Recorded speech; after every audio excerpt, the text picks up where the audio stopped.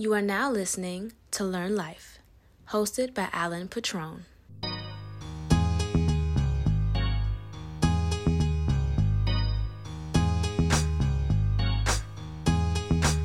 Hey, you can smoke a spliff with a clip, but there's still no mountain high enough or wide enough to touch the naughty, nappy, nasty nigga, the nasty, trashy, whole happy pappy. That's happy to be nappy. First of all, I'm fully vaccinated. I want all of us to be fully vaccinated. And I'd be the first person to tell you if something was fucking foul, especially if the government was doing it. You know, this isn't some type of lifestyle decision or whatever else. It's literally fucking science. It's our collective health. It's the smart thing to do. It's the healthy thing to do. I feel perfectly fucking fine. I'm still as ruggedly handsome as I did before I got that damn vaccine. You know, everything's fucking beautiful. I don't want us missing out on the fucking summer because, you know, we're revolting against whatever we think we're revolting against. Like, no. There's plenty of real shit to buck back at. Like, last week, I went to the National Museum of African American History and Culture. And let me say this, everybody should go visit at least once. But I do have to warn you, the first 2 floors made me cry. I'm not exaggerating.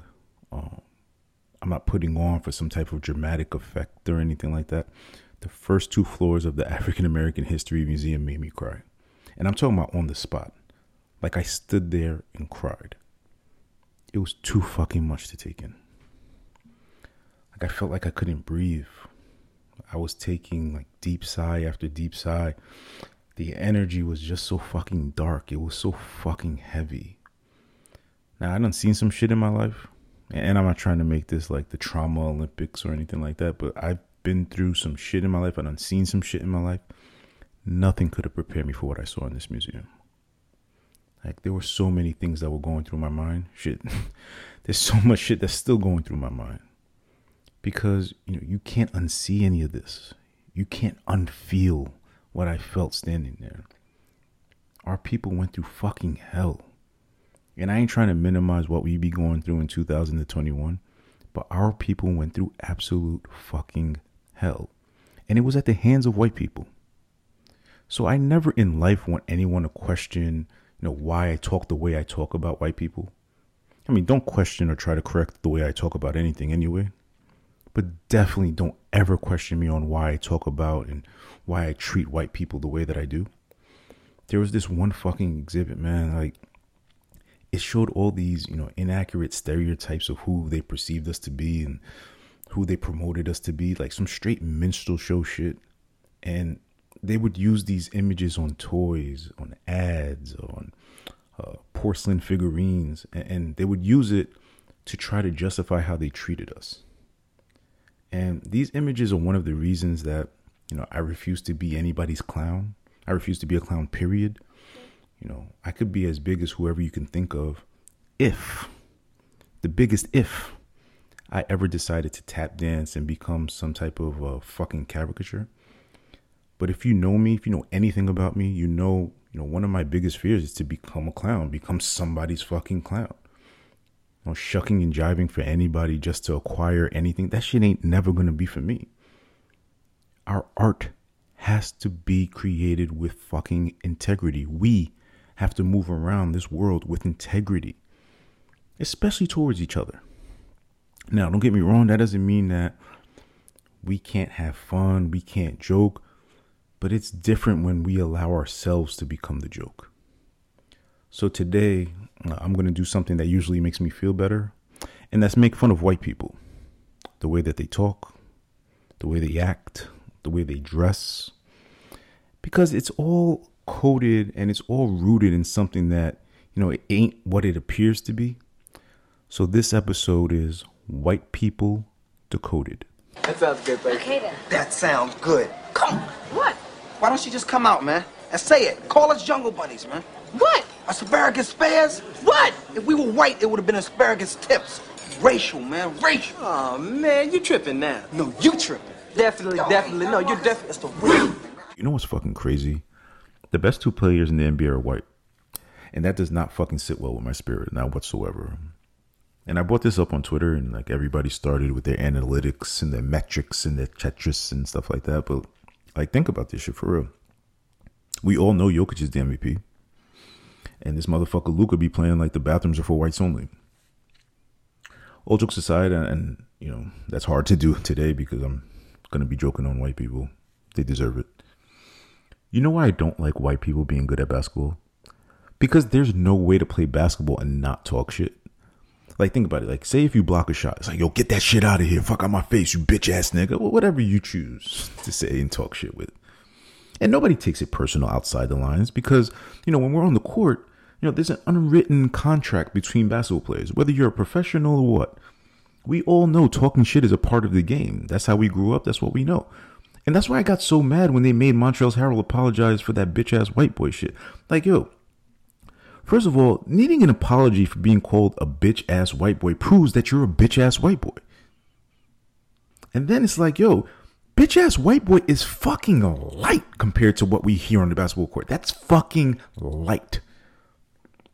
And lastly, yo, Luka be talking shit. You ever see him on the court? He be mad animated saying something. So whatever he gets on the court, he deserves that shit. And that brings me back to the fact that white people being good at basketball is an act of fucking racism.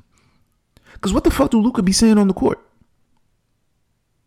Well, I really want to know. That's like my next thing. Like, if I was to ever be an investigative journalist, I know I'm a writer, but if I was to ever be an investigative journalist, I would want to find out what the fuck Luka be saying on the court. White people be saying whatever on the court.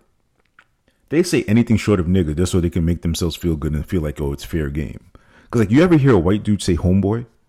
I be wanting to swing. What the fuck you mean by homeboy? The way they say it. Luka probably be calling niggas fucking pussy on the court. And that's not okay. Like, imagine Luka dotting your I with a 3 and holding out the white power sign. Because that's not a 3-point sign. That's a fucking white power sign. But imagine that. He hits a 3 in your face and holds out the white power sign and says, you pussy boy. I don't know his fucking accent, but just imagine that. You pussy boy. Luka and fucking Jokic, they be playing basketball like they never heard of Malcolm X. Like, I will fuck you up playing against me like that. And maybe it's just the fact that niggas is in the NBA is fucking pussy right now. Because, like, why nobody put a forearm in one of these itches? It's always the itches. The Doncic, Jokic, Bogdanovic, the itches. I don't know about you niggas, but itches get stitches where I'm from. And that's why I fuck with the Morris twins. I love them niggas, man. The Morris twins, Marcus Morris, he was with all the goonery. I love it. The NBA needs goons. And I have a little theory about, you know, why the NBA goon does not exist anymore. And this is serious. This is no joke. There ain't no ball players in the NBA anymore. Think about it. Niggas back in the day chose to be bald. The 90s Knicks, you remember that? They would shave their head, all black socks. They'd shave their heads for the playoffs, all of that. Goonery in unison. Niggas ain't fucking united in the goonery anymore. That's why white people be saying shit like, hold your horses. Now let's decode this.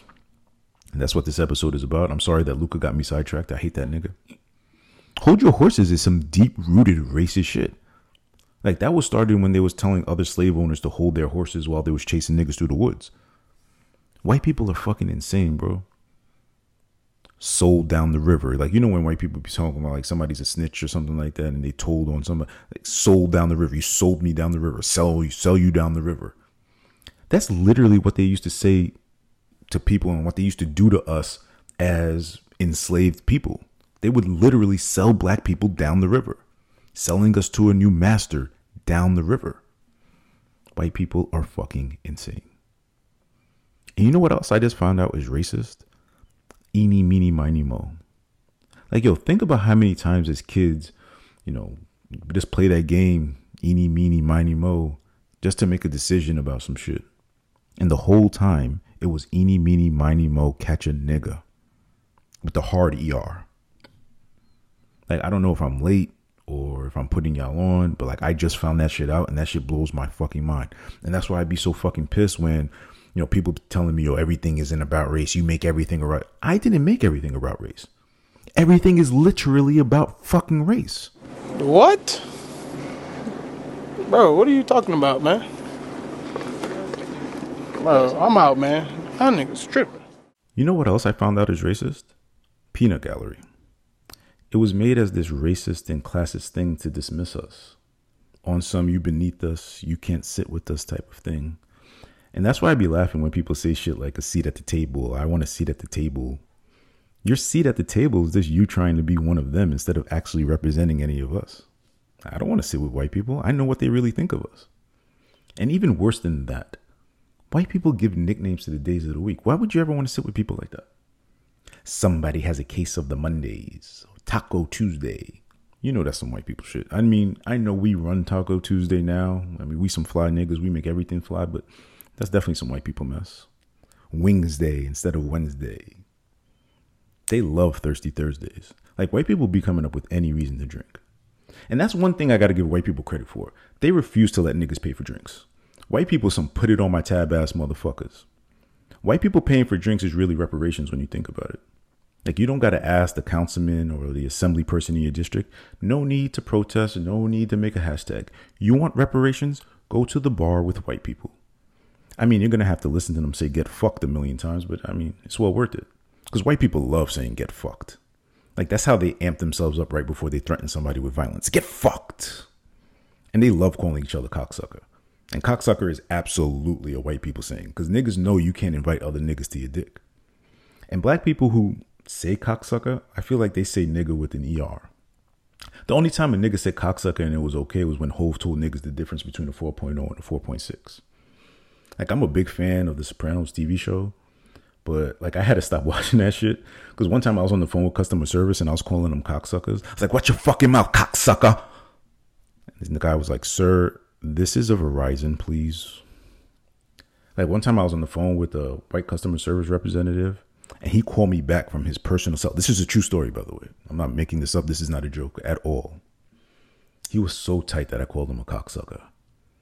He started threatening me all types of ways. You know how like white people threaten you a little bit different. Yeah, how dare you talk to me like that, my friend? Yo, when white people call you my friend, you know they want to fight. He was pissed. He said, "It really grinds my gears, dog nabbit. Doggone it." You know, I was just staring at my phone like, oh shit, like, this honky getting his bars off. All right. He was going off. "It really chaps my ass that you think this is acceptable."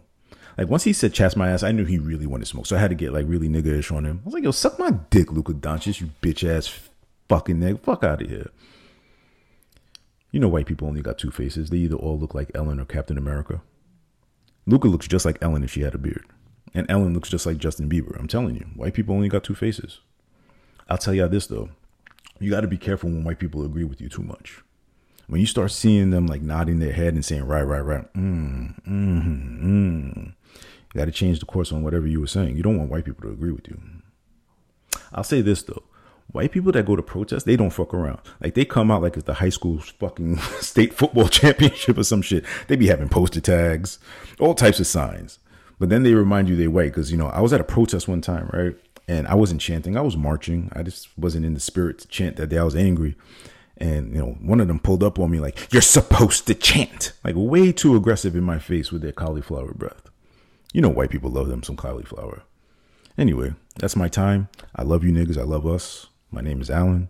You've been listening to Learn Life. And do remember, the light at the end of the tunnel is your own reflection. And I'll see you on the other side. Champagne on the rocks, pouring the Fort Knox Lazarus, shark salad with carrots, pork chops and applesauce, twin connection, disrespect and watch your body cave and pump the shotty gauge and hit the shorty waddy potty training. I ain't playing, I'm truly the worst, who'll be the first to get his whole body fully reversed. Uzi your hurts, leave you double dead. I'm a bubblehead, I never listen to nothing my mother said. And yo, I hold niggas ransom for money like Johnny Handsome. The son of niggas so long, I think I got a grandson. My passion is money, a stash and a honey that won't ask no questions. But don't blast anybody, that's my kind of girl. Kind of world I wanna live in, not a cell or a prison or in hell's Armageddon, just a little ghetto. Where my niggas control the middle and know the riddles of life, for others know only a little.